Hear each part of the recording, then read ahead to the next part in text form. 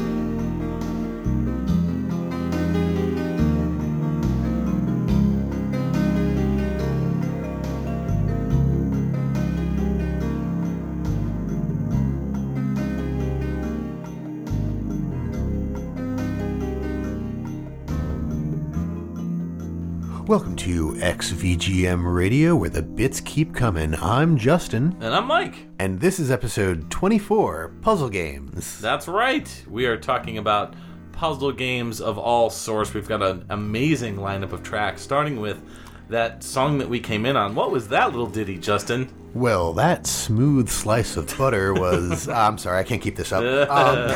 So the track that we just came in on was from an unlikely source. It was a Tetris game that came out on the CDI in 1991. Right. The track was called Level Zero, and it was composed by Jim Andron. That's our first CDI game that we've played from. It is, and it's probably the last. No. No, we're an equal opportunity player here.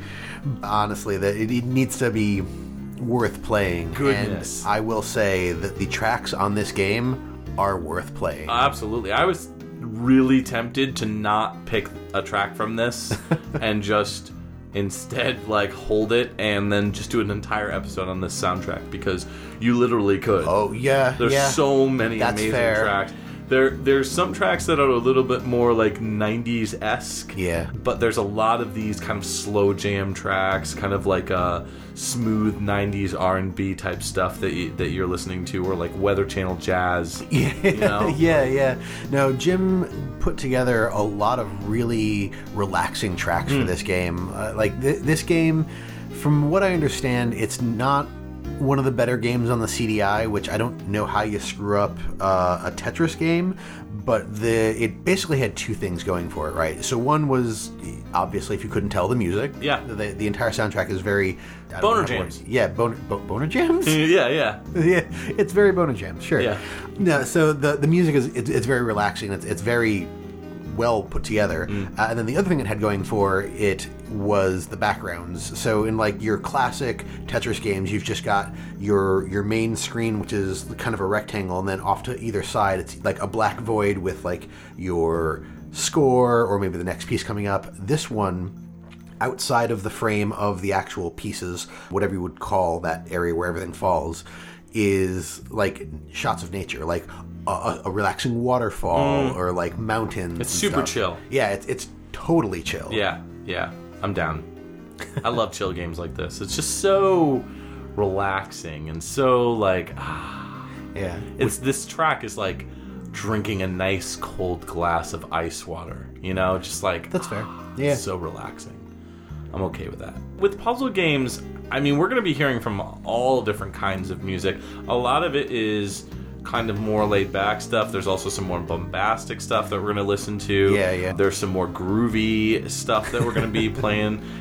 We've picked quite a bit of range from all different types of systems and generations of video game music. Yeah. So Jim Andron, I've never heard of him before. No? But apparently he's done a bunch of stuff. Yeah, he's done a handful of things. So he started off doing original music. It says original music by Jim Andron for Who Framed Roger Rabbit. That's in on 1988. the like the Amiga, the Commodore 64. Yeah, so I'm guessing. So at first I thought original music by meant he did the music from the movie, but then I realized that that's definitely not true. So this is the original music in the game that is not in the movie. I think the it's a original totally different music. game. Like the Amiga, Apple II, Atari ST, and Commodore version. Yeah. Like it's not like the NES game. Correct. Right. It's a totally different game And it's not altogether. like the Game Boy game either, which is done by Capcom. Right. So he then followed that up with this Tetris game, and then let's just pick a couple other ones. Hanna-Barbera's Cartoon Carnival in 1993 did the music on. The Game of Life in 1998, he did music composition, and PC and PS1. Yep. Yeah. My brother was a huge fan of that game. Yeah, I think I played PC. it on Windows, actually. Yeah. Yeah, exactly. And then Pac-Man Fever in 2002, as well as Namco Museum in 2002, which I have a feeling that's a collection of games, and he likely did some of the music in the games that are on that collection. Yeah, probably got hired on as a hired hand for the soundtrack, but that's pretty cool. Yeah, he's actually in a couple of the Namco Museum games, so I'm guessing he did a lot of work for Namco. Yeah. I mean, started off with Buena Vista developed Silent Software, so it was Who Framed Roger Rabbit was published by Buena Vista, right, but developed by Silent. Right. So yeah, that was before like Disney had their own like development studios. Yes. Like they just made like Buena Vista games or whatever, right? Oh yeah. Good point. Indeed. So let's move into our next track, which is your pick. What do you got for us? So we're going to hear a track from a game called Zoop. Z-O-O-P. Yep. Not Soup. No, not Soup. Zoop. Zoop. This came out on the SNES and the Genesis in 1995. We're actually going to be hearing the Genesis version of the track called Scat'n Bones. Scat'n Bones. By Bob Scumaci.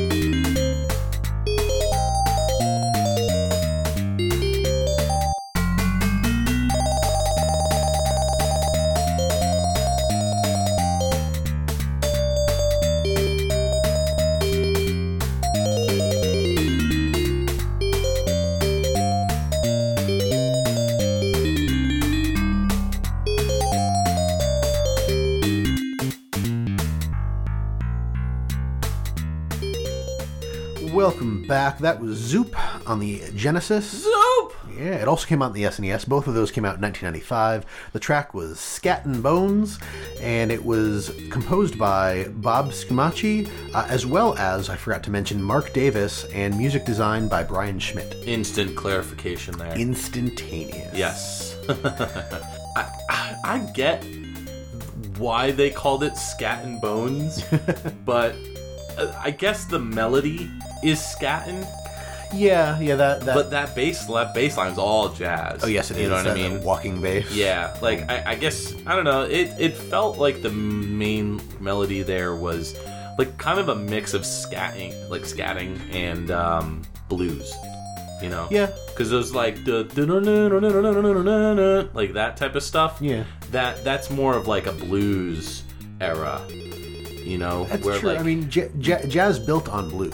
Yeah, that's true. There's a lot of blues in jazz to begin with, and I mean, then scatting kind of came out of that whole thing. Right. So it all sort of flows into one another Yeah. if you look at the musical history of it. But at the same time, there's a lot of other tracks on this soundtrack that have names that don't necessarily match the actual Absolutely. what you're hearing. So I can kind of see it both ways on this one. So why Zoop? And more importantly, why the Genesis version? Because I know you're not really a Genesis guy. Is this the beginning of the expansion of Justin's sound? A little bit. Yeah. So I'll say two things about the Genesis thing first. Okay. So for one, I'm trying to placate the Genesis fans that seem to think that I hate the Genesis or that I have this unbridled, furious, seething hatred. I don't think anybody's really come out and said like Justin hates the Genesis. No, they're too afraid because they think that I'm just gonna get all mean and angry. They know you'll beat them up and steal their lunch money. Right, of course. But I mean that's just not me. So I'm the playground of 3. So for one, I'm trying to throw some more Genesis stuff out there. I am trying to broaden my Genesis horizons, I guess, because it's not that I don't like the Genesis music. It's just that a lot of the Genesis music that I heard throughout my personal history hasn't been handled by people who know how to handle the sound chip. It's Twarmpy. It is. Yeah. Exactly. I often dance around that word because I forget how it's pronounced. Yeah. But Twarmpy. Yeah. You know, somebody used it recently that was like really in one of the VGM podcast groups or whatever, and I was like, somebody said Twarmpy. Nice. That's like our thing. I sometimes accidentally say Thwarmpy, which I think it's a combination of like Thwomps from Mario. Right. But so there's that whole side of it. There's the fact that I'm trying to find more Genesis music that I like, and I did like this this soundtrack. To just finish it up, I listened to both the Genesis and the SNES version, and I really did prefer the Genesis version. Okay. The SNES version, it's not bad, but I don't think it sounds as polished as this sounds. Interesting. And I think that's just because of the sampling. You're a changed man, Justin. Maybe. We'll see. 23 episodes, and I don't even know you anymore. When did you become a 80-year-old smoker? Don't worry about it. And then as far as why Zoop, because the name is funny. Really? That's the whole reason? No, well, mostly. I played the game a handful of times, mostly on emulators. I never owned this when I was younger. Yeah. But it's a weird game. It's not actually a game that I'm particularly fond of. I don't like the gameplay itself. It's a little weird. This was one of those games where like I would see it in game stores and I would just be like, Zoop! Alright, see you later, and then like not even bother picking it up. So I think I maybe played it once at like a friend's house or something like that. Yeah, it's a weird game. Yeah, it is. I remember like I got into it because when I was in like high school and college and I was doing a lot of emulating and stuff, I would download, the packs of every game for whatever system. Sure. And then I'd see Zoop and I'd go, what the heck is this? And I'd play it for 5 minutes and get bored of it and whatever. And then a few years later, the same thing would happen. I'm like, oh, Zoop, what's this? Like, what is it, James Wood in that episode of Family? Ooh, piece of candy. Piece of candy. It's like me and Final Fantasy VIII. That's a story we've told too many times. Right. So, just to kind of briefly explain what Zoop is, it's it's the game board is like all dots, isn't it? And then like and it's only like in a cross pattern, right? So right. It's straight up and down and left and right. There's no like the diagonal quadrants don't do anything. Right. But you get like these shapes, like circles and triangles and squares or whatever, and you like the only thing I remember is like if you go to like I think it's like the edge of the board, like the piece will like kind of morph out like to the other section of the board or something like that. I don't know. Something like that. It's like you're a triangle in the center of the board, and if I remember correctly, you need to like shoot yourself up to as the shapes are coming out and encroaching on you. You need to like shoot yourself out to them, and when you hit a piece, whatever shape that first piece is, don't you like become that piece? I can't remember. Oh, I don't know. I thought it was whatever shape you hit, you'll clear all of those shapes in a row. So like, if there's like a circle and then 3 triangles, you'll hit the circle and you'll get rid of the circle and you'll go back and then you have to do it again to get the 3 triangles. Something like that. So is it kind of like Space Invaders where like the pieces are like coming towards you? But you're in the center of the screen, right? So they're but coming at you. If any of them touch you, then you lose basically. Right. If any of them encroach, like you're the square in the very center is your space, and I think if they encroach on that space, then you lose. Oh, so you need to like attack them and keep them out. That's pretty neat. I mean, it's a cool idea, but it's really really weird. Like having played it without having bought the game and having a manual, I could have looked it up online, but I mean we're talking about the early 2000s. Right. It was really confusing, and like most of the issues I had is I'd play it and I'd be really confused, and then I'd be like, whatever. Right. Yeah, I feel like this is one of those games that I'd prefer to own on the Genesis just for the soundtrack alone. The soundtrack is pretty fun. I remember playing it on the Super NES and not liking the soundtrack, so I would probably prefer to get... I mean, Zoop's a pretty dirt cheap game. You can get it pretty much anywhere for like $5 or whatever. Yeah, exactly. Yeah, it's worth it. So the composers, there's 3 of them, and I guess I'll do the easiest one. Mark Davis is the second composer, I guess you could say. Yeah. And he's only credited for Zoop. Yep, and then Bob Scumaci only has 2 credits, and that is Dragon's Revenge in 1993 and Zoop in 1995. And then we have that other guy I mentioned, Brian Schmidt, who is credited for music design. He has a lot more stuff in here, starting out doing music composition uncredited on Narc in 1988. He did a lot of work for EA. Yeah, I was going to say Nickelodeon Guts in 1994. Madden NFL 95 in 1994. Harley's Humongous Adventure in 93. That's a really great game. That's very underrated for the Super NES. Oh, yeah. Yeah, it's kind of like one of those like little big games where you're super tiny and you're going through a world that's super big. Oh, yeah. It's really fun. That's neat. Yeah. And it's got a pretty good soundtrack too, if I recall. Yeah. So his last game, it looks like, was Mutant Football League. In 2017. That's the new one. Yeah. Just came out. He was labeled as the audio director. So that's really cool that they brought him back for that. Yeah, definitely. Yeah. Yeah, because he did Mutant League Football in 1993. Because before that, his last game, before Mutant Football League, was Aaron versus Ruth Battle of the Big Bats in 97. Yeah. So 20 years. Took 20 years off. Yeah, basically. That's pretty neat. Yeah, it's really nice. Cool. All right, we're going to move into a PS1 game. This is Puzzle Star Sweep. And again, came out in the PlayStation 1 in 97. This track is labeled Satora and Mint, and it's by Mitsuhiro Arasaka.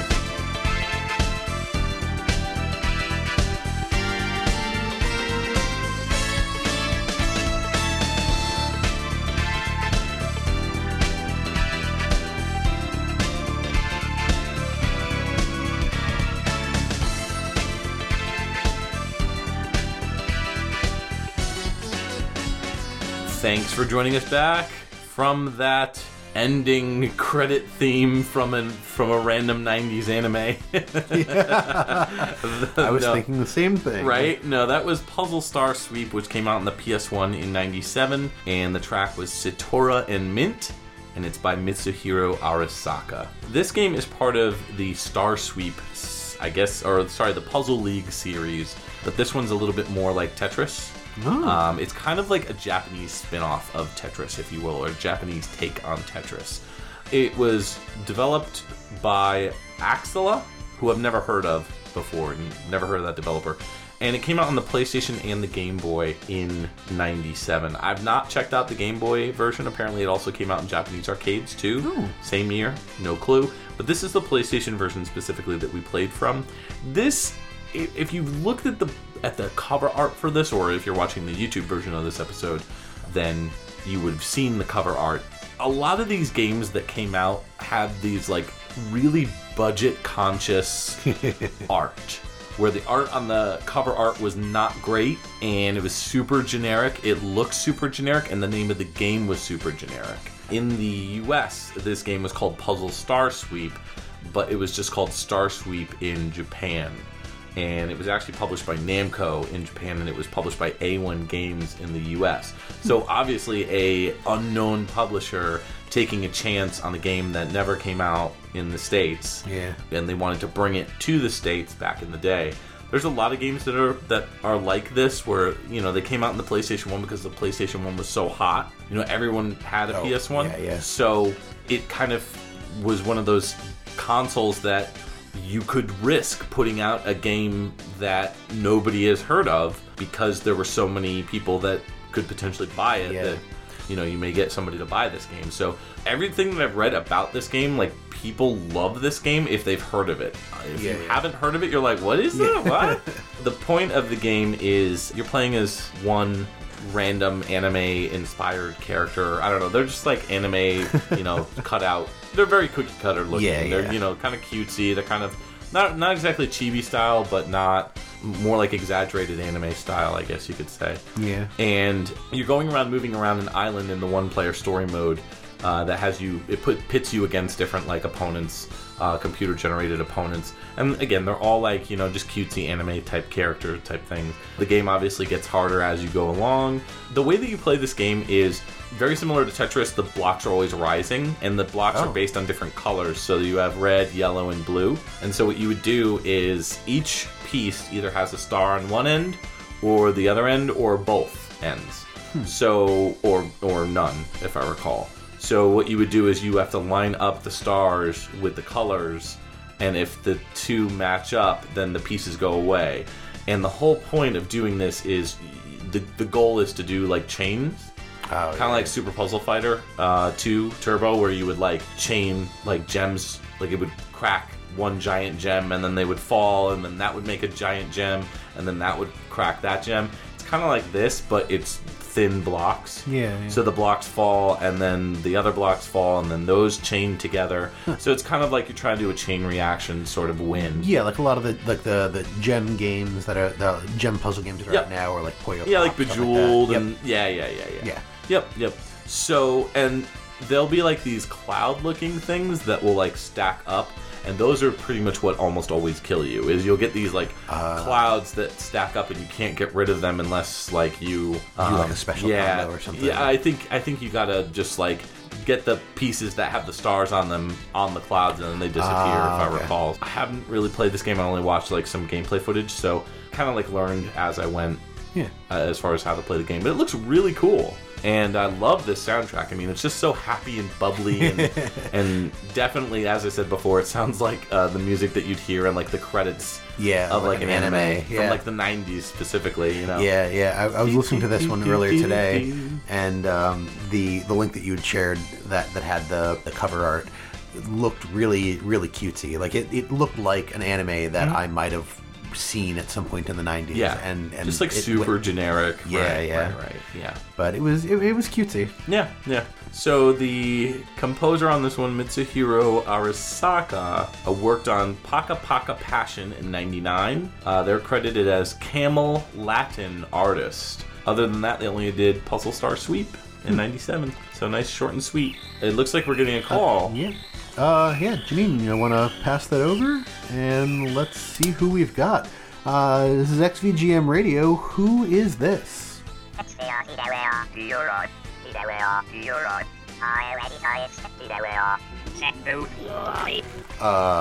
Don't you speak Hubert? I mean, I speak a lot of things, but You took your course in Wreck-It Ralph University, right? I did, and I just have to say, Hubert, I appreciate the call, but we have to let you know this is a family show. Please keep the language appropriate.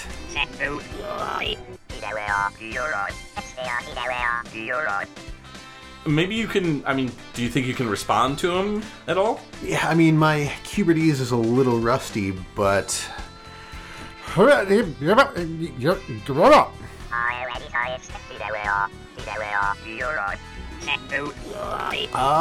heard something about pants coming off in that one. No, that's just the dialect. He actually wants to hear a classic track from his NES title. Oh, very easy to get those two confused. Yeah, no, I mean it's just a little instead of Gotcha. That's the inflection. Well, thanks for the call, Cubert. We could definitely play that. So we'll play a track off of Cubert, which came out on the NES in 1989. The track is Finale Congratulation, and we think it's by David Thiel, who did the arcade version as well. Yes.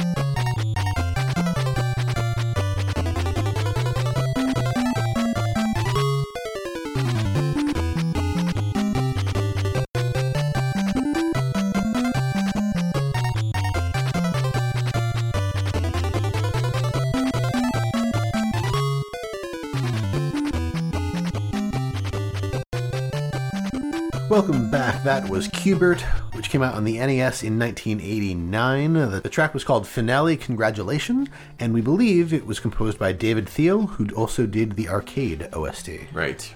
I gotta admit, I really haven't played that much Cubert. No? No. I did just, it's not a bad game. I haven't played much Cubert lately. I played it on the NES when I was a kid. It was actually a game that a friend of mine owned. So when we'd hang out at his house, we would play that along with like Excite Bike and some other stuff. Right. So I have some fond memories. I don't remember it well enough, unfortunately. Well, I feel like I don't remember it well enough because aside from the fact that it was this weird, neat little isometric thing. That was always the thing that confused me about that game, is the movement. Like, so it's a... I don't know, like, I guess you could say like a pyramid set up in a way. Because like the way that the blocks are, you can move either left down or right down. And that was it. Pretty much that was the only way. Or I guess you could say upright and... No, I don't think you could jump up. I think you could only jump down. No, I thought you could jump up. Can you? Yeah. That's... I'm almost positive you could jump. It's been a while. I'm almost positive you could jump only diagonals. Like Correct. Down, like down and to the right, down and to the left, up and to the right, or up and to the left. Those are the only ways that you can move. It's kind of similar to Pac-Man, where like you're just it's kind of like a puzzle kind of style game where you're like trying to change the colors of the layout of the level. Yeah, the goal is to jump on every block once. So like at the beginning, jumping on every cube once is enough to get from kind of like stage a puzzle 1 to stage 2. platformer.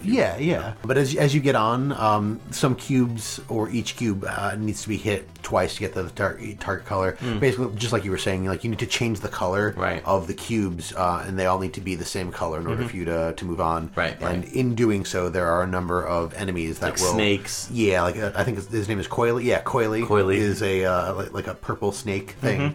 Then there's Ugg and Wrong Way, which are purple creatures that hop along the sides.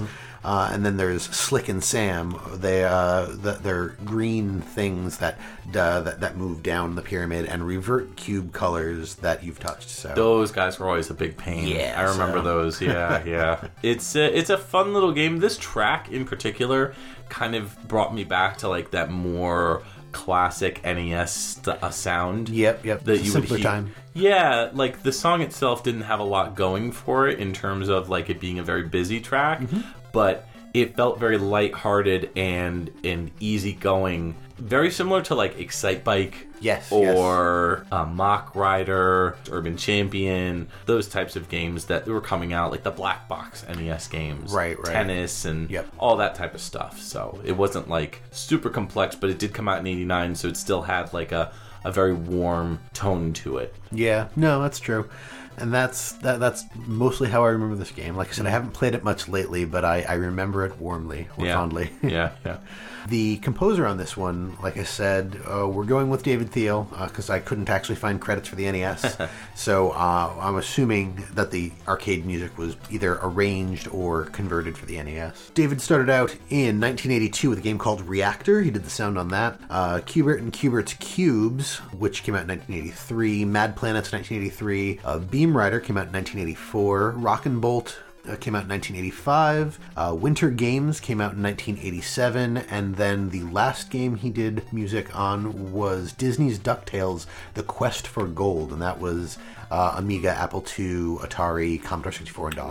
Right. Yeah. Computer game. So not much to say on that one. It's Q*bert. It's a pretty fun game if you've played it before. If you haven't, definitely check it out because it's a neat little puzzle platformer. Yeah. Now we're going to move into a game that is pretty interesting. This is a neat little gem that I found by Lord Tim Fallon. The game is from Puzznic. That's the name of the title.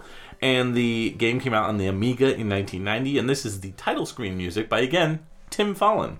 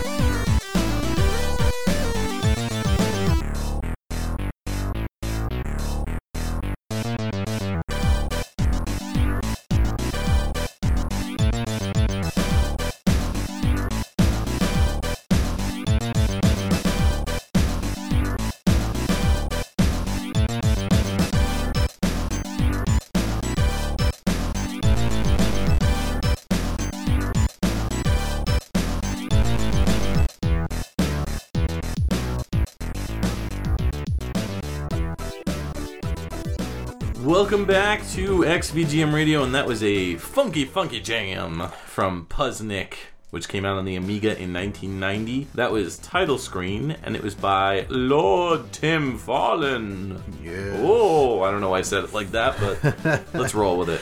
Funky fresh is what I would call that. I was really enjoying that one. I love the funky bass line that's like almost like a synth bass. Yeah. That do.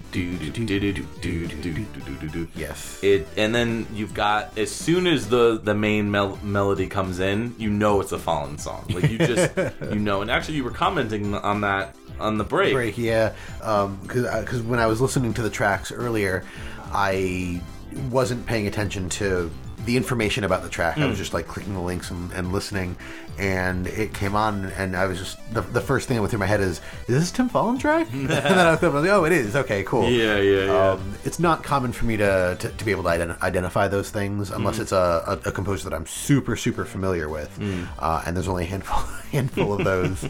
So it was just really cool that I was able to pick that out, because it is like it feels very similar to a lot of the other stuff that I've heard by him, that I like by him, and it was just so nice. It just made me feel so nice. Yes, it felt like I was free falling. Oh, I live for your booze. Puzznic, I don't know. I've seen it on different like consoles and computers and stuff. This game has come out for like everything. Like you name it, it's probably come out on it. It started off on the original arcade version, then it got ported to the Amiga, the Amstrad CPC, the Atari ST, the NES, the TurboGrafx 16, the Game Boy. I'm missing a bunch. The ZX Spectrum, PS1, Sharp X68000, and even the FM Towns. You forgot the TI-83, right? The wristwatch calculator. Yeah, the Tiger Electronics. Yeah. So there's apparently been a lot of clones for this game, but you're not surprised. Yeah, this one is developed by Taito, at least as far as like the arcade goes, published by Taito as well. The Amiga version specifically, though, I think was published by Ocean Software. I was just going to say, I think it was published by Ocean on most of the consoles. Ocean, I would even Ultron, there's a few different publishers. Yeah, definitely the computers, like the European computers, like the C64 and the ZX Spectrum and the Amiga, for sure, the Amstrad CPC, all those more Western style PCs. It's pretty clear that it most likely came out through Ocean on those. Yeah. What's interesting is that the Japanese arcade version and the FM Towns version has adult content in them. Really? Yeah, like if you finish the level, there's like a naked woman. So wow, digital giblets. Digital giblets. Digital giblets, indeed. So. But yeah, this is an interesting one as far as the puzzles. It's kind of similar to Flipple, also known as Plotting, which is made by Taito. Yep. All right, so the way that this game is played is you have this like brick-looking outline that's kind of like the border on the outside, and then on the inside of that, there'll be different shaped levels, and all like like golden blocks or whatever, stuff like that. And in those, you'll have puzzle pieces that'll be all different shapes inside squares. There'll be like a yellow diamond or a red circle or a green like cylinder. Yeah. And what you have to do is you have to move those pieces with a cursor and line them up so that you can match the two pieces. Oh. And then once you match them, they go away. So the whole point of the game is to make these pieces go away, and you only have a certain limited amount of time to do that. So that is the game in a nutshell. Neat. Watching gameplay footage, it doesn't look like the sort of game where you can lose easily. So I kind of feel like, and I mean, again, I didn't play this one just because I don't have an Amiga, but I would assume based on what footage I did find for the game that it feels like it starts off easy enough, and then maybe the time is a major concern for the game.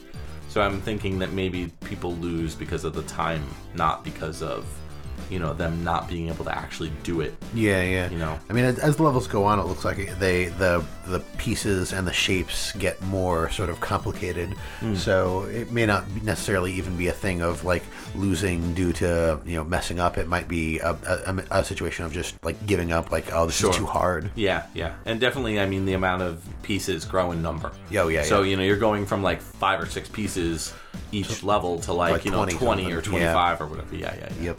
So, but Tim Follin needs no introduction. He is one of the best European composers out there. Pick, I don't know, 4 games off the top of my head: Spider-Man X-Men Arcade's Revenge on the Super NES and on the Genesis, but way better on the Super NES. He did Ford Racing 2 and 3, some later games that he worked on. And Rock and Roll Racing, he did the audio programming, not the composition, Right. for that. And I don't know, Plock. Oh, yeah, no Super problem. NES. Yeah, we'll do one more. Target Renegade in 1990. There you go. Solstice as well. Okay, that's 5. All right, I'm done. I could go on. You're not talking about Solstice on the NES, Yeah. right? Oh, okay. Yeah. Yeah. Great stuff. Great stuff. Love Tim Follin. Great composer. Definitely. So, and this one, it's just reeks of Follin. Yeah. So good. We'll move on to your next pick. Yeah, so next we will listen to a track that sounds very ominous by the name. It's called Almost Dead. The game is called IQ Intelligent Cube if you are in North America. If you're in Europe, it was called Kurushi. Ooh. And it came out on the PS1 in 1997, and the composers on this are a mix of people. So we have Takayuki Hattori and Kozo Araki were the coordinators, or the sound coordinators, and Akihiko Shimizu is the producer, sound producer.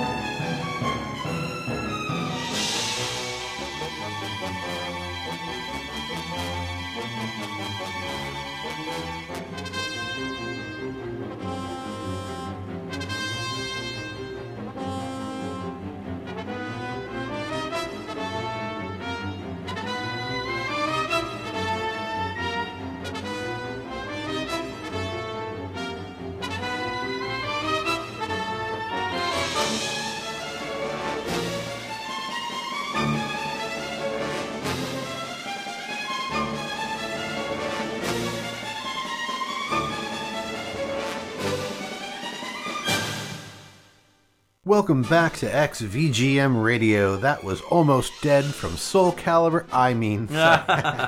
That was off of IQ Intelligent Cube in the North America region, also known as Kurushi in Europe. Came out on the PS1 in 1997. Composers are Takayuki Hattori, Kozo Araki, and Akihiko Shimizu. I've not played this one. To be honest, neither have I. Okay. I've seen it played by a mutual friend of ours who introduced me to the game, and I am going to have some trouble here because I can't really explain how this game works because it's really weird. Okay. Basically, you're like a person in a stage, and in every stage, there's a cube, like a big cube made up of smaller cubes. Okay. So, and then those cubes sort of come at you, and you need to activate some of them and avoid others. So there's three different types of cubes. There's normal cubes, which are gray, and they're supposed to be clear. Like the object of the game is to clear the cubes in each level. So normal cubes you want to clear. Advantage cubes are green. And they should be cleared, and clearing them gets you some kind of a bonus. Okay. And then there are forbidden cubes, and those are black. And if you clear them, it's not good. Like, you're supposed to let them fall off the stage or just let them be. Otherwise, you get penalties. The game looks really weird, and I'm sure if I had a moment to like take a look at a manual and sit down and I did try to sit down and play it once, and after a few minutes of frustration, the controller was taken from my hands. But yeah, I mean the game is called Intelligent Cube, so it's not just a mindless puzzle game. Like there is like thought and logic involved, and I'm pretty sure at the time I was not interested in putting thought into anything. Gotcha. So this one, I'm assuming it takes place when you're almost dying in the game. This track, yeah. This is the like, oh, you're not doing too well track. So is this like where you've cleared too many black blocks? There's a number of ways you can get in there. Either not clearing the blocks that you're supposed to be clearing, and not having enough sort of space to move around in, so that you're basically you're limited and you're kind of trapped, or you've cleared too many forbidden blocks and you've taken too many penalties or whatever. But this is definitely the you ain't doing too hot track. This is a really pretty obscure puzzle game, and I think it's just not in my wheelhouse. Yeah. I like this music, though. I mean, musically speaking, you pretty much nailed it when you compared it with Soul Calibur. It really does feel like a boss battle in Soul Calibur. So I don't know if that's what they were trying to go for musically with this, but I would doubt that they were going for Soul Calibur, but the composition is there. Like this is clearly, I mean, on the PS1 you had some games were Red Book Audio fully orchestrated, and some games were more MIDI, and this is clearly one of the games where it's fully orchestrated. Like this isn't MIDI at all, and I think they were just going for something that was more symphonic. Yeah. The other tracks in this game are actually it's a mixture of stuff. Some of it is fairly relaxing. Some of it is kind of the opposite of relaxing. Actually, I don't find this one too stressful. Like it's definitely not a relaxing track, but it's not the most stressful track on this soundtrack. Okay. I would say that this track, to me at least, if I had heard this, I would deem it as a kind of a stressful track. Yeah. I mean, the use of the string arrangements definitely kind of build fear. Oh yeah, and the horns in there. You know, it's when the horns come in, it makes it feel a little bit more whimsical. Yeah, okay. I guess you could say, but those strings are straight up horror movie. You know what I mean? I picture like a teenage girl running through a hallway, running away from a slasher. You know, like one of those slasher flicks. Yeah, like Jetty or Freyson. Jetty or Freyson, exactly. At first, I thought you said Jenny, like the girl's Jenny name from the Block? Yeah, Jenny from the Block. Yeah. So, all right. So, what about the composers on this? So, we got a couple people here to look at. We've got Takayuki Hattori, started out doing arrangement on Mami Inoue Konohoshi ni Tata Hitori no Kimi in 1992, and that was a TurboGrafx game. It looks like it was Hudson Soft dating sim? Okay. That type of a thing. Like a visual novel dating. Yeah, there you go. Yeah. Then moved on to Intelligent Cube in 1997, Kurushi Final Mental Blocks in 1998, and as I mentioned, Intelligent Cube is also called Kurushi, so this is a sequel to that. Oh, okay. And then went on to do music for Arc the Lad, Twilight of the Spirits in 2003, and Arc the Lad, End of Darkness in 2004. And then we have Kozo Araki. Kozo Araki has 2 credits, and they are both the Intelligent Cube Karushi games that I mentioned earlier in 97 and 98. And then finally, we have the music producer on this, Akihiko Shimizu. Much more stuff here. Started doing music production in 1994 with Crime Crackers. Went on to do one of my favorite games on the PS1, Wild Arms, in 1996. Okay. Yep. Crime Crackers 2 in 1997. Alundra in 1997. I think maybe he was on as a co-composer for Wild Arms because... All of these are music production.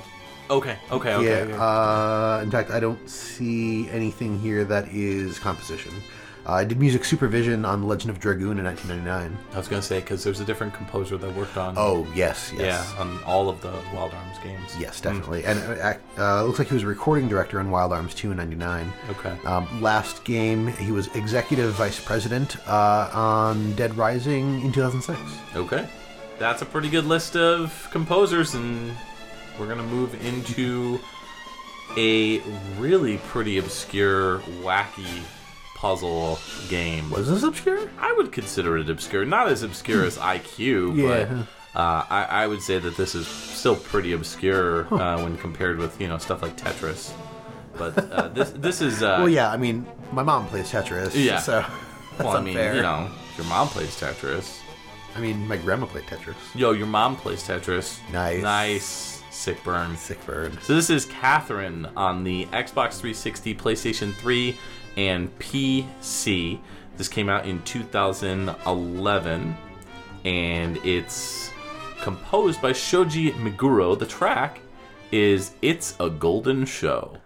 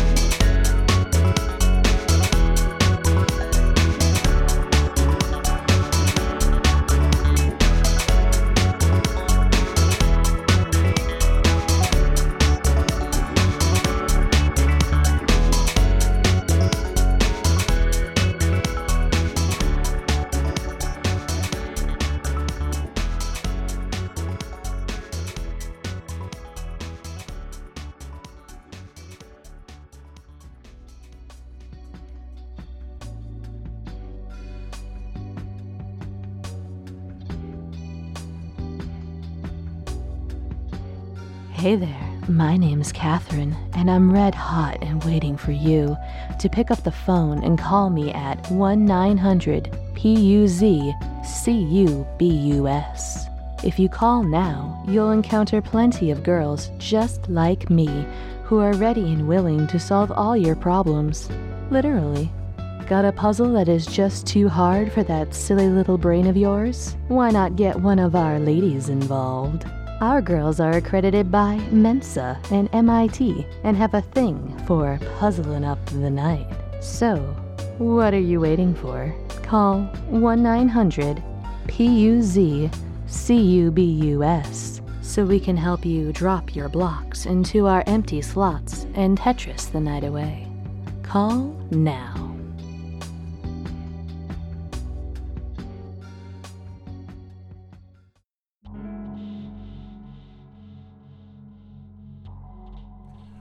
All right, thanks for listening to XVGM Radio. That track was by Jamiroquai. Yeah, might as well. Yeah, Catherine on the Xbox 360, PS3, and PC, which came out in 2011.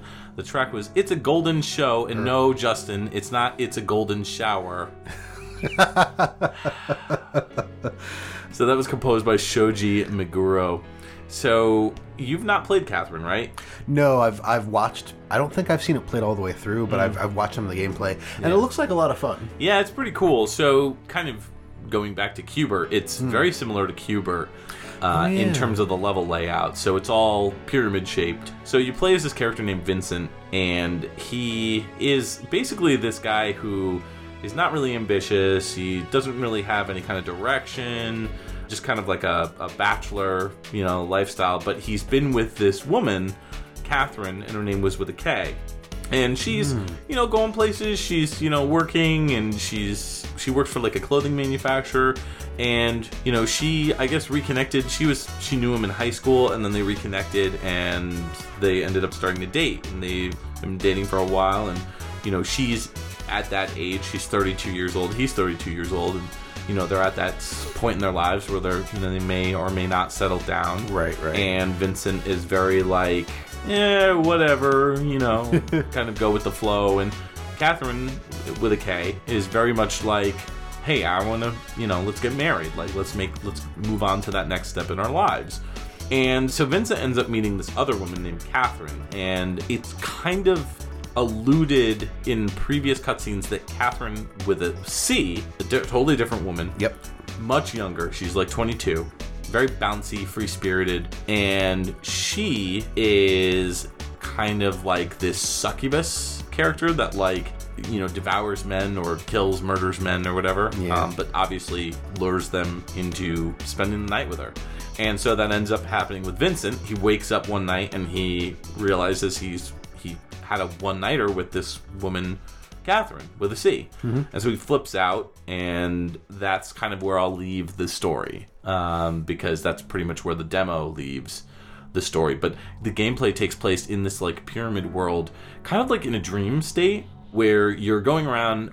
Vincent all of a sudden has sheep horns or ram horns on his head, and you're trying to get to, if I recall correctly, you're working your way up from the bottom of the pyramid to the top of the pyramid. Oh, that's right. And this game is really difficult on anything but easy, and even on easy, it's pretty tough. It's... Yeah, I remember that being the case. Yeah, really, really difficult. But that is the game, pretty much. And I can't remember the specifics, but there's sheep involved, there's pillows, there's all different wacky moments in this game. But yeah, you're essentially trying to avoid Catherine, who is trying to climb the, if I recall correctly, it's like a race almost, where you have to figure out how to get to the top in time to avoid Catherine, who is trying to get you from the bottom of the pyramid. Yeah. So the blocks turn black, if I recall, as you are going up the pyramid. So you have to stay away from the black. If you end up getting touched by the black or whatever, then you lose. It's game over. You start to level over. So yeah, I haven't seen it in a long time, but that sounds right. Yeah. Also, as a disclaimer, the game contains adult themes. It does. I don't think there's any actual adult content, but it's not a game for kids. So you may not want to suggest this game to children. Yeah, no, definitely not. It's much more a mature rated game. It is mature rated. Oh, that's right, it is. Yeah. Okay. Good stuff. But yeah, anyways, this track, let's talk about this track. It starts off with that very warm, vibrant piano kind of sad, somber kind of feel to it. And then it just kicks off into this like Jamiroquai, like gotcha kind of moment. Yeah, I really like the sort of funkier elements to it. There's a number of things in there that I in my head I've dubbed the Daft Punk sounds. They're sort of techno-y. Yeah, it's not a really techno-y song. Probably those drums are making it sound kind of techno dance. Well, not just that. Some of the synth sounds that are more in the background. Overall, like I agree with what you said. It leans more Jamiroquai than it would ever Daft Punk. Yeah, but just some of the sounds, like I feel like I've heard that sound in Around the World, right? Or Harder, Better, Faster, Stronger. Yeah. But yeah, no, I really liked the way that they took those different sounds and put them together in a way to make this song. That was the vaguest thing I've ever said. So Shoji Meguro has pretty much worked with Atlus exclusively, working on Persona in '96. Is pretty much stuck with the Shin Megami Tensei and Persona series, working on almost all of them except for... almost all of them. Also worked on Trauma Center, Second Opinion, and Trauma Center Under the Knife, as well as Trauma Team. Yeah, all those Trauma Team and Trauma Center games were pretty cool. So his last game was Persona 5 in 2017, where he was the main composer. So now we're moving from a more obscure, very adult game to a very kid-friendly game. Yes. What do you got for us? So we are going to hear from Scribblenauts, which came out on the Nintendo DS in 2009. The track is New Frontier 1, and it is by David J. Franco.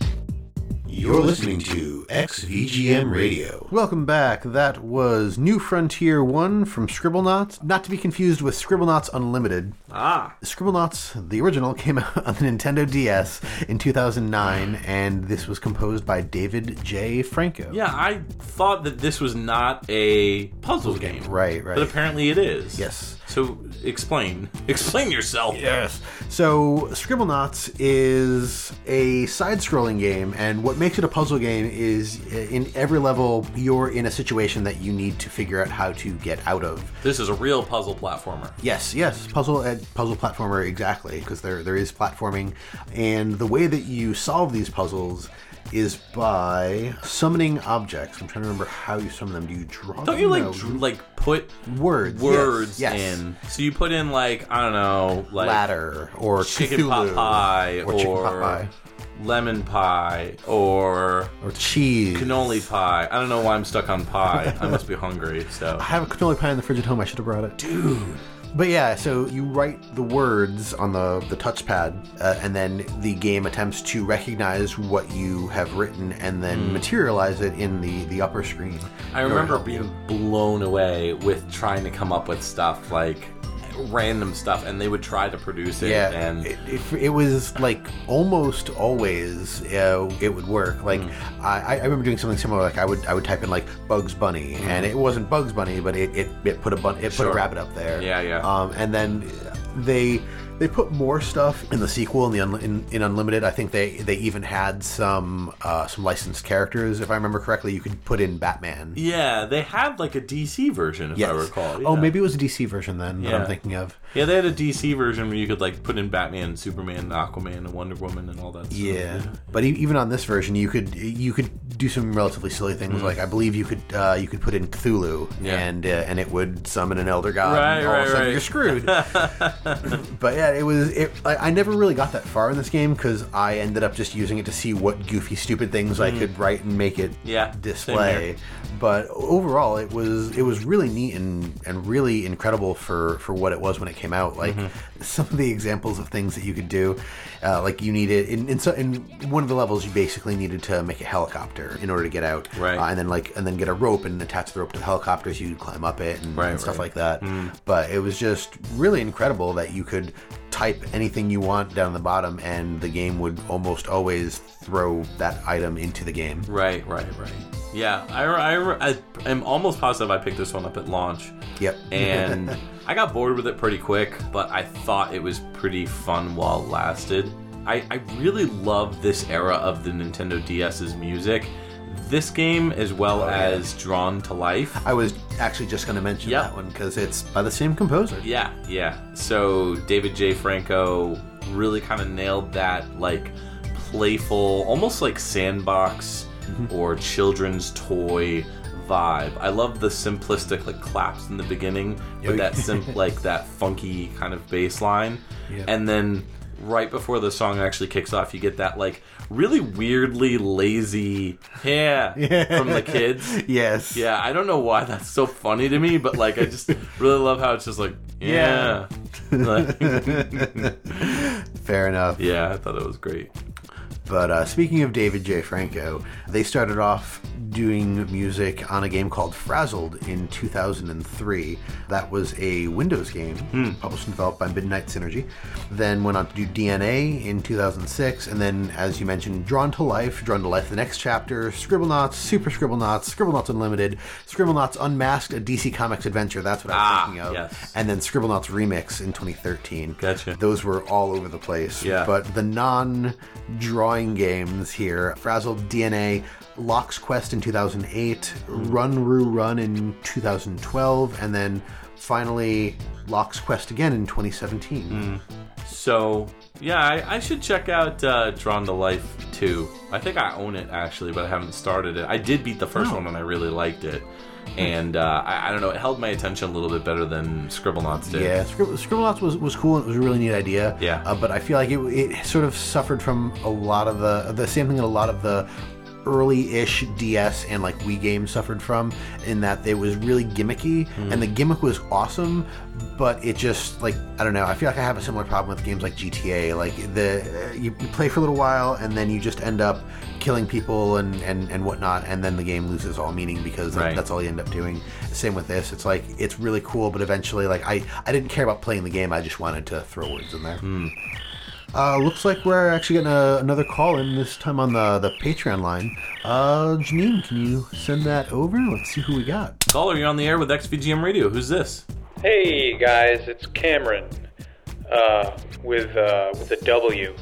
Say, in the event you just happen to be doing a puzzle games episode at the moment, would you be able to play the Caucus theme from Puzzle Quest Challenge of the Warlords?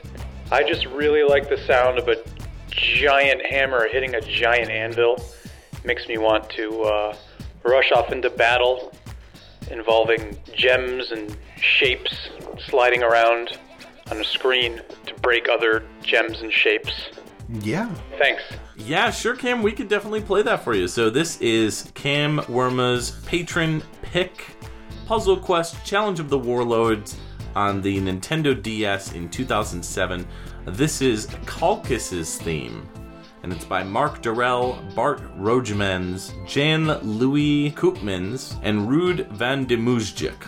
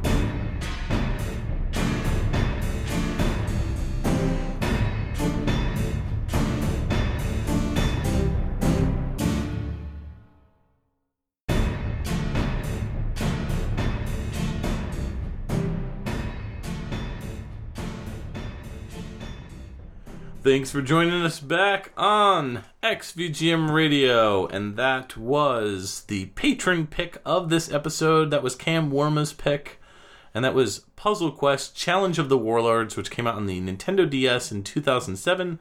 The track is Calcus's theme, and it's by a bunch of composers, which have very difficult names, which, I don't know, I'll hold off on explaining. We'll come back to them. Yeah. For now, I just want to talk about how much Enya contributed to this song. Sail away, sail away, sail away. If that did not pop... Yep. Yep. If that did not pop into your head while you were listening to this, then I don't know. You're wrong. No, it was a good song though. I do dig that hammer. This one really made you think. It's one of those tracks where when you're listening to it, you're like, I am thinking about how to proceed in this game. Have you played this game? No, not at all. You've not? Okay.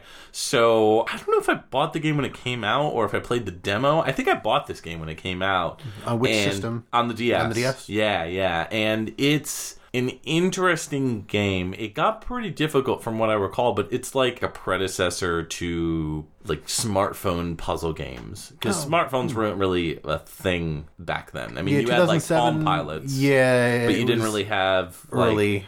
Yeah, I don't even know if Blackberries were out at that point. I can't remember. Maybe like they were just starting to come out with Blackberries, but either way, like you weren't seeing these kind of games or to this level of depth of a puzzle game on a system that wasn't a portable. No, I mean they had like Bejeweled and stuff like that. Yeah. PopCap games, they were Flash games and stuff. But this is, from what I'm seeing, this is definitely deeper than that. I mean, Bejeweled was just here's a level and do some things. And this, there was like you had an opponent and stuff. Like there was more to it than just gems on a field. Yeah, pretty much. I mean, it's essentially a Bejeweled styled game, but it's supposed to simulate like combat. Yeah. So you're fighting different characters, and it was kind of like a weird mix as far as the visual goes between like anime and like more classic traditional style, like very fantasy-esque, like Lord of the Rings kind of style, like medieval medieval fantasy, swords and sorcery type stuff. Gotcha. Right. It also came out on like the Xbox 360, came out on the Wii, the PS3, the PlayStation 2, PSP. Windows, Mac OS X. I mean, you name it, it's been out on it. So this version for the track, just to clarify, we could not find the DS version. Even if we tried to get a rip of the DS version, I wasn't able to find it. But this version is pretty much the same on the PSP, which is the version that we played. So, yeah. It didn't really have much of a difference. I think this we were listening to the port. Yeah, exactly. So, but yeah, it's turn-based as far as the gameplay goes. So you have all these different colored gems, and then you've got these different like skull icons as well in there, like all different types of tiles. And the whole point is to get like 4 in a row, 5 in a row, 6, 7, or 8 in a row, for example.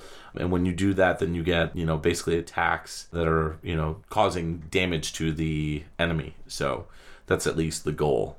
You can get spells and also companions during the game too, which will give you like bonuses. Yeah. So it's a pretty fun game, if I recall. Regarding the PSP, I think that the AI was more challenging than the DS version, I would say. That's what I was seeing as well. Yeah. So the DS version and the PSP version both came out around the same time. But apparently the PSP version has a bug in it that the DS version does not. But I think they continued to come out with these games for a while. So Mark Durrell is the first composer on this one. Started off in 2004 with Wars and Warriors Joan of Arc. And later on did Strategic Command 2 Blitzkrieg in 2006. The Neopets puzzle adventure game in 2008. And their final game was Gems of War in 2014. Did the music on that one. So that's just a few games out of their roster. So Bart Roymans started out doing music and sound on a game called Euroman in 2001. Ben 10, Protector of Earth in 2007. That was another Nintendo DS game. Princess in Love in 2009, another DS game. Mahjong 3D Essentials in 2013. And finally, Disney Frozen Olaf's Quest in 2013. Jan-Louis Koopmans, sorry if I butchered your name, but worked on CT Special Forces 3 Bioterror in 2004. They developed the sound engine on that one. Also worked on State Shift in 2007, Puzzle Quest in 2007, and their final game, audio-wise, they did the music conversion for Bejeweled 2 Deluxe in 2010. And then Ruud van de Moosdijk.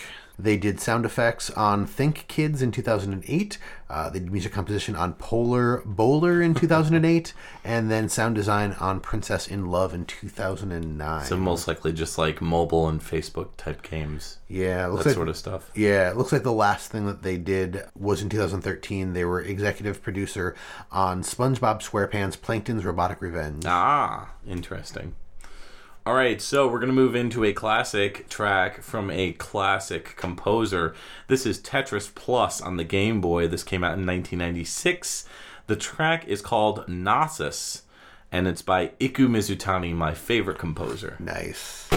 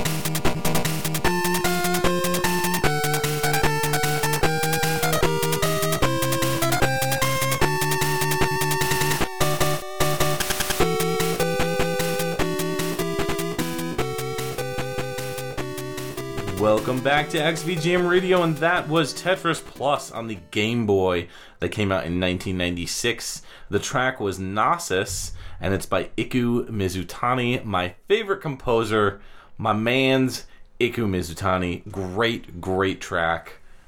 Love this song. My man. So what do you think of this one? It's definitely an Iku Mizutani track. Yeah, right. I mean, that was something that I could tell right off the bat. Yeah. I really like the sound font that was used in this. It sounds like... It feels like a level theme. Yeah, I mean, that driving bass is just the star of this track. That do. Yeah, really just love that. And he's always done such a great job with driving bass, galloping bass, and really just like crunchy, tight drums, which I love. So he also did the music on the PS1 version and I believe the arcade version, Saturn version of this game as well. So it was developed by Natsume, but it was published all over the place, depending on what system it came out. When it was published by Nintendo, for the GameCube, but then like Jalico published it on the PS1. I think Bulletproof Software published it on the Saturn. Wait, it was on the GameCube too? No, the Game Boy. Yeah. So, but this one, it's pretty cool. It's battery backup, so you can save like the high scores, which is really nice, unlike the original Tetris Game Boy. In my opinion, this blows the original Tetris out of the water. Yeah, you've got the simplistic, easygoing Tetris with the Russian tracks or whatever, but this one has far superior music, obviously, because it's Iku Mizutani. But on top of that, you get two different main modes in this game. You get classic mode and puzzle mode. Classic mode is pretty much just Tetris. But then the puzzle mode is really cool. You're going to all these different stages located on different parts of the world. So the Maya stage, Knossos, Egypt, or Angkor Wat. And then the final area is Atlantis, and it's unlocked, obviously, by completing the other 4 stages. So the whole point of this one is you've got this little archaeologist dude that's like running all over the place, and you've got to get him to the bottom of the level as fast as possible. So you're basically constantly trying to get Tetris'd, so that way you could lower him down to the very bottom of the level. That's pretty cool. Yeah. I just realized I've never played this game. I've played a number of Tetris games, but I've never played Tetris Plus. And that sounds pretty cool. I like the sound of the puzzle mode. But what's really annoying about him, the little like guy, because you've got also like a cutesy anime girl as well, who's kind of like also you're like on your team, kind of like guiding you or coaching you, and then you've got this archaeologist dude who kind of looks like if the Michelin Man was like a mini version, or not the Michelin Man. I was gonna say, you calling him fat? The micro machines guy. Oh yeah, he kind of looks like that, but he's got like very exaggerated features, like a big giant nose and like a big furry mustache, and like he's super tiny, and he's got like a giant hat. You know what I mean? So he is super annoying because he keeps climbing to go higher on the blocks. It's like, dude, what are you doing? Like, get down. I'm supposed to get you to the bottom. Right. Stop climbing. Right. What a jerk. What a jerk. Right. So that is it. But yeah, this is a really fun game. It's harder to find now physically. Like, you could get the PS1 version anywhere. Like, it's all over the place. And of course, the Saturn version, you're paying for the Saturn tax. Right. If you go to buy it, because it's going to be more expensive than the PS1 version. But it's the same game, pretty much. But the Game Boy version's harder to find just because you don't really see it. I mean, you'll find like Tetris Blast, and you'll find the original Tetris, but Tetris Plus is a little harder to find. So definitely keep an eye out for it if you're hunting for games. I collect games with Eiki Mizutani soundtracks, so this was like one of those games I picked up and just completely you already have this. Huh? Yeah. Nice. Yeah, good stuff. So, tell me about Eiki Mizutani. I've never heard of them. Oh, yeah. No, never heard of them. Where do I start? Shatterhand. Let's go there. Shadow of the Ninja. Don Dokodon 2, which has a really cool soundtrack. He did a game called Hinotori, which is a really fun game on the Famicom. A lot of his games didn't come overseas here. He also did Sagaya on the Master System. Okay. And did a bunch of games. Power Rangers Time Force on the Game Boy Color. Yeah. Power Rangers Lightspeed Rescue on the Game Boy Color. Action Man on the Game Boy Color. Just so many amazing soundtracks and games from this guy. Pretty much almost everything he's produced is gold, in my opinion. But, I'm a little biased. That's fair. And, of course, we interviewed him on Pixel Tunes Radio. Yes. So I was lucky to pick his brain. So go listen to that episode if you're interested. No, just go listen to that episode. It's a really good one. It is a really cool episode. So, yeah. All right, so we're moving into my last pick. Yeah, your final pick. What do you got for us? So we are going to go with a game that came out on the Wii in 2008 called World of Goo. And the track is called Rain, Rain, Windy, Windy. And it was composed by Kyle Gabler.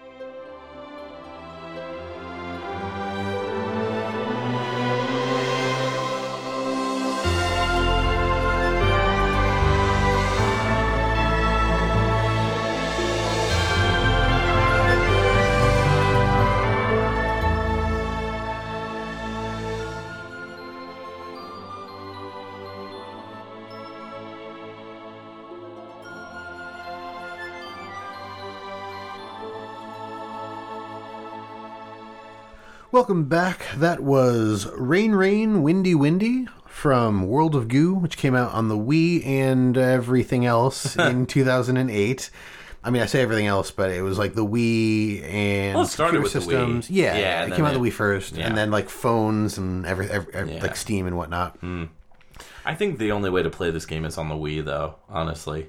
I mean, touchscreens work fairly well too. Yeah. Like I've played it on Android, and it's not bad. That's true. But the first time I ever played it was on the Wii, and it was a lot of fun. Yeah, I enjoyed it quite a bit. Yeah. I didn't get that far in it, but I did like it. This is a very whimsical track. Oh, I thought you were going to say a very whimsical game, which I was the game say. too. Yeah, yeah. But this track is also very, very whimsical. Well, the game, I guess I would say initially it kind of starts off kind of depressing because like the whole point of it is you're playing as these little goo balls, yep. And they're all coming out of this like factory, and like what are you like progressing from like level to level to like destroy the factory or something like that? I can't remember. Sort of. So the game itself is built around the idea of creating structures using these balls of goo. There are different types of balls that do different things, but they like attach to each other in different ways, and you basically need to help them get from one area to the other. Each level, so there's 4 chapters and an epilogue, and every chapter has its own sort of setting. Like the first chapter is set in like summer, second chapter set in fall, and like every level in the chapter sort of has its own sort of feel and theme to it, which is kind of neat. But I'm going to flip the script on this one a little and just talk about Kyle Gabler real quick. Okay. His audio credits are really just World of Goo in 2008 and Little Inferno in 2012. Right, which I think were both done by the same developer. Yep. Yeah. So Kyle Gabler, aside from just doing the soundtrack to this game, also designed, wrote, and illustrated the entire game. So not that he was the only person that worked on it, but he did the majority of stuff that went into this game. Like this was basically his game. It was developed and published by 2D Boy. 2D Boy. That's the name of the company. Okay. So yeah, I remember playing this when it came out, and I remember it was a big deal because it was like the first, other than like Lost Winds, it was the first online like WiiWare game that you could buy. Oh, that's right. That was like a really good game. It wasn't like shovelware. Yeah. So it was pretty cool to play a game like this and to let your friends know, see, Nintendo Wii does have cool downloadable titles. Yeah. Aside from the whole homebrew channel, yeah, which you had to hack for, but well, I mean, that's if you wanted to download games. Are you talking about if you wanted to download games for free? No, well, there was a whole extra piece to. I don't think it was the homebrew channel specifically, but there was a lot of games like indie games that you could get through there. Okay. Or that you could get for a modded Wii that you can play via homebrew. Yeah, like Smash Brothers, for example. They modded Smash Brothers into a thing. I think they called it like Project M. Oh, or something yeah, like that. yeah. I remember hearing about that. Yeah. But I think they tried to make it more like Melee, like Smash Brothers Melee. Yeah, I think so. Yep. But yeah, and it was a really fun game and really, really cute in certain ways. Like you said, the first level is kind of depressing. A little Tim Burton-esque. Yeah. Yeah, like this game and that other game that you mentioned. Oh, Little Inferno? Little Inferno, yeah. Very if Tim Burton made games, it'd be similar to this. So. That's fair. Yeah. All right. Well, let's move into my final track. This is a great track to close us out, and it's another Wii adventure, or I guess you could say puzzle game. This is Zack and Wiki, which came out on the Wii in 2007, and the track is called Descent of the Oracle, and it's by Shinya Okada and Tadayoshi Makino.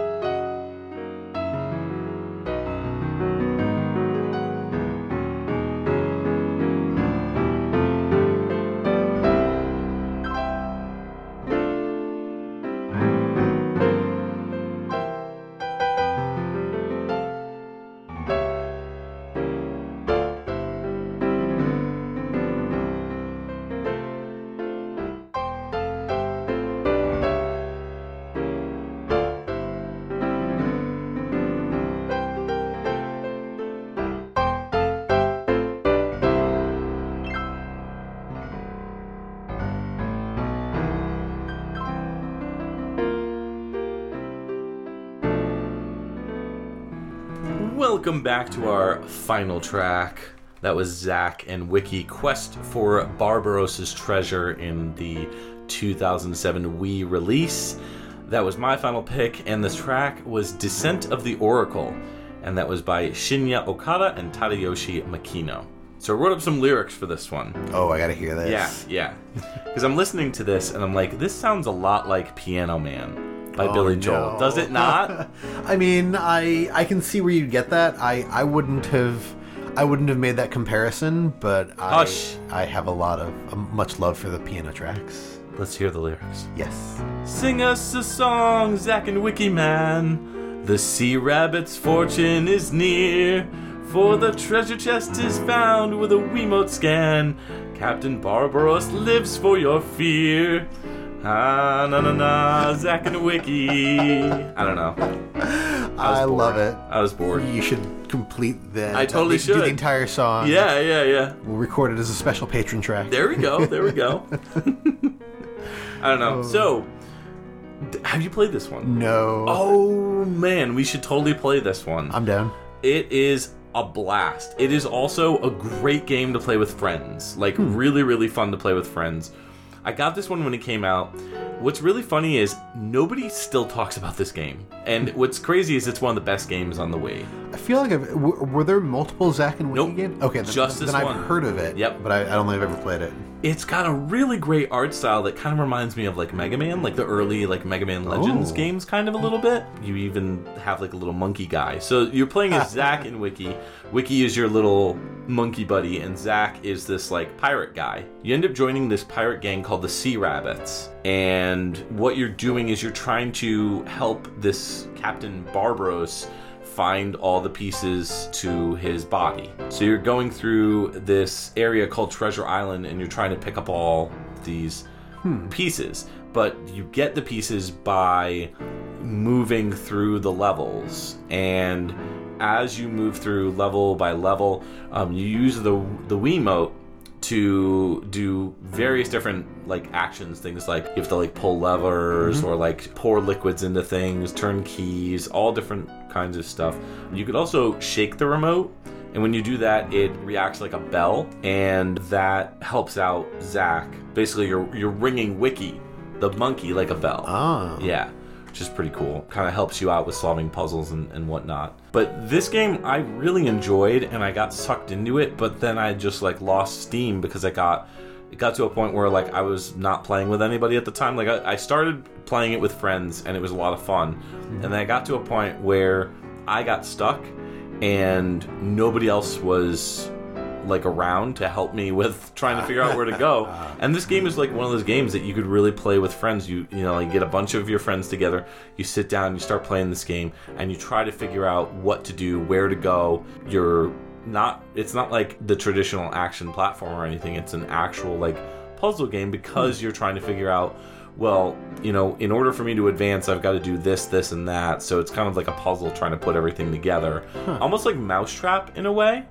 Because like you're trying to make something react to what you're doing. But yeah, this sounds like a pretty fun game, though. Yeah. I have to check it out at some point. I think you'd really dig it. And it's got a fun, carefree plot. The whole point of this track is this track plays when you die. So if you lose... So this is the track you hear when you die. This is the track you hear when you die. So what happens is there's this... I don't even know what you'd call her, like, or it. It comes down, and it's got a big red nose. Really goofy clown nose, and then like a floppy like doll wig on. And I don't know if it has makeup on or not, or if she has makeup. I really don't know like what it is that you are doing, but this character gives you the ability to get another life in the game. So you have to like buy your way back into the game based on items that you find, if I recall. So it's been, like I said, it's been a really long time since I played this one. Like I probably haven't played it since it came out. You know, this one got rave reviews. Like critics, this was like a critical darling for a game, and it came out and it got completely like nobody cared about it. Like it just got completely ignored. That's unfortunately. Yeah. And it is unfortunate because even though it was targeted as like a family-friendly game, it's got such a great like Japanese charm to it, and the word of mouth just didn't get it out as good as it could have. You know, I think right around that time, you know, Capcom had a lot of great success with the Ace Attorney series. Oh, yeah. And so they came out with this game, and it just didn't do that well for them, unfortunately, even though it critically was a smash. Yeah. It got tons of awards. Awards and honors, yeah. So, yeah, I think that ultimately it did sell okay, but I think it only sold about 300,000 copies worldwide. But cool game. Didn't sell well. Highly, highly, highly recommended that people go check out this game. It's a really fun little puzzle game that you can play with your friends and really seriously sit down and play with your friends. Yeah. I cannot think of any other better way to do so. So that's our show. Thank you for listening. So, we'd like to take a moment to thank our Patreon patrons, without whom this show's continued improvement would be impossible. They are Alex Messenger, Scott McElhone, Cam Worma, Chris Murray, Kung Fu Carlito of the Heroes 3 podcast, Jordan and Anson Davis, Chris Myers, Peter Panda, The Autistic Gamer 89, and Mixmaster. If you would like to become a patron, you can sign up at patreon.com/xvgmradio. There you can see the different tiers as well. Just $1 gets you a thank you and access to our monthly live shows. You can visit our website, xvgmradio.com, where you can listen to all the episodes and learn more about your hosts, as well as any of our guests or composers that we've had on the show. If you'd like to reach out to us, you can always email us at xvgmradio@gmail.com. And if you'd like what you've heard, please consider giving us a rating on iTunes and a review. You can also join our Facebook group and chat with other VGM lovers at www.facebook.com/groups/xvgmradio, where we talk about everything from current game news to sharing awesome VGM tracks, or just talking about the podcast itself. And you can find us on Twitter and Instagram. Our handle for both of those sites is @xvgmradio. If you don't have any other social media or just want to try something unique, check us out on our Discord group chat. Links will be in the show notes. So what do we got coming up next?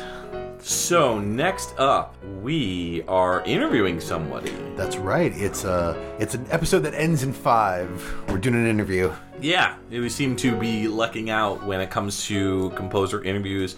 Every episode that has a 5 in it, like 5, 15, 25, we've been able to get a composer. We're going to have to line a whole bunch of people up for the 50s. Yeah. So we are interviewing the composer to Freedom Planet. Her name is Layla Wilson, or Leilani Wilson. She also goes by Woofle, which is an adorable name. Yes, it is. So I'm really excited to talk to her. I think she's going to give us a lot of insight on the Freedom Planet soundtrack. It's kind of like a love letter to Sonic. So this is another single game spotlight, but I'm sure we'll hear a little bit about Freedom Planet 2, which is rounding the corner, should be coming out soon. Oh, yeah. In the near future, so that'll be pretty cool. So very excited for that one. Stay tuned in 2 weeks for Freedom Planet and Layla Wilson. This is Mike and Justin signing off for XVGM Radio.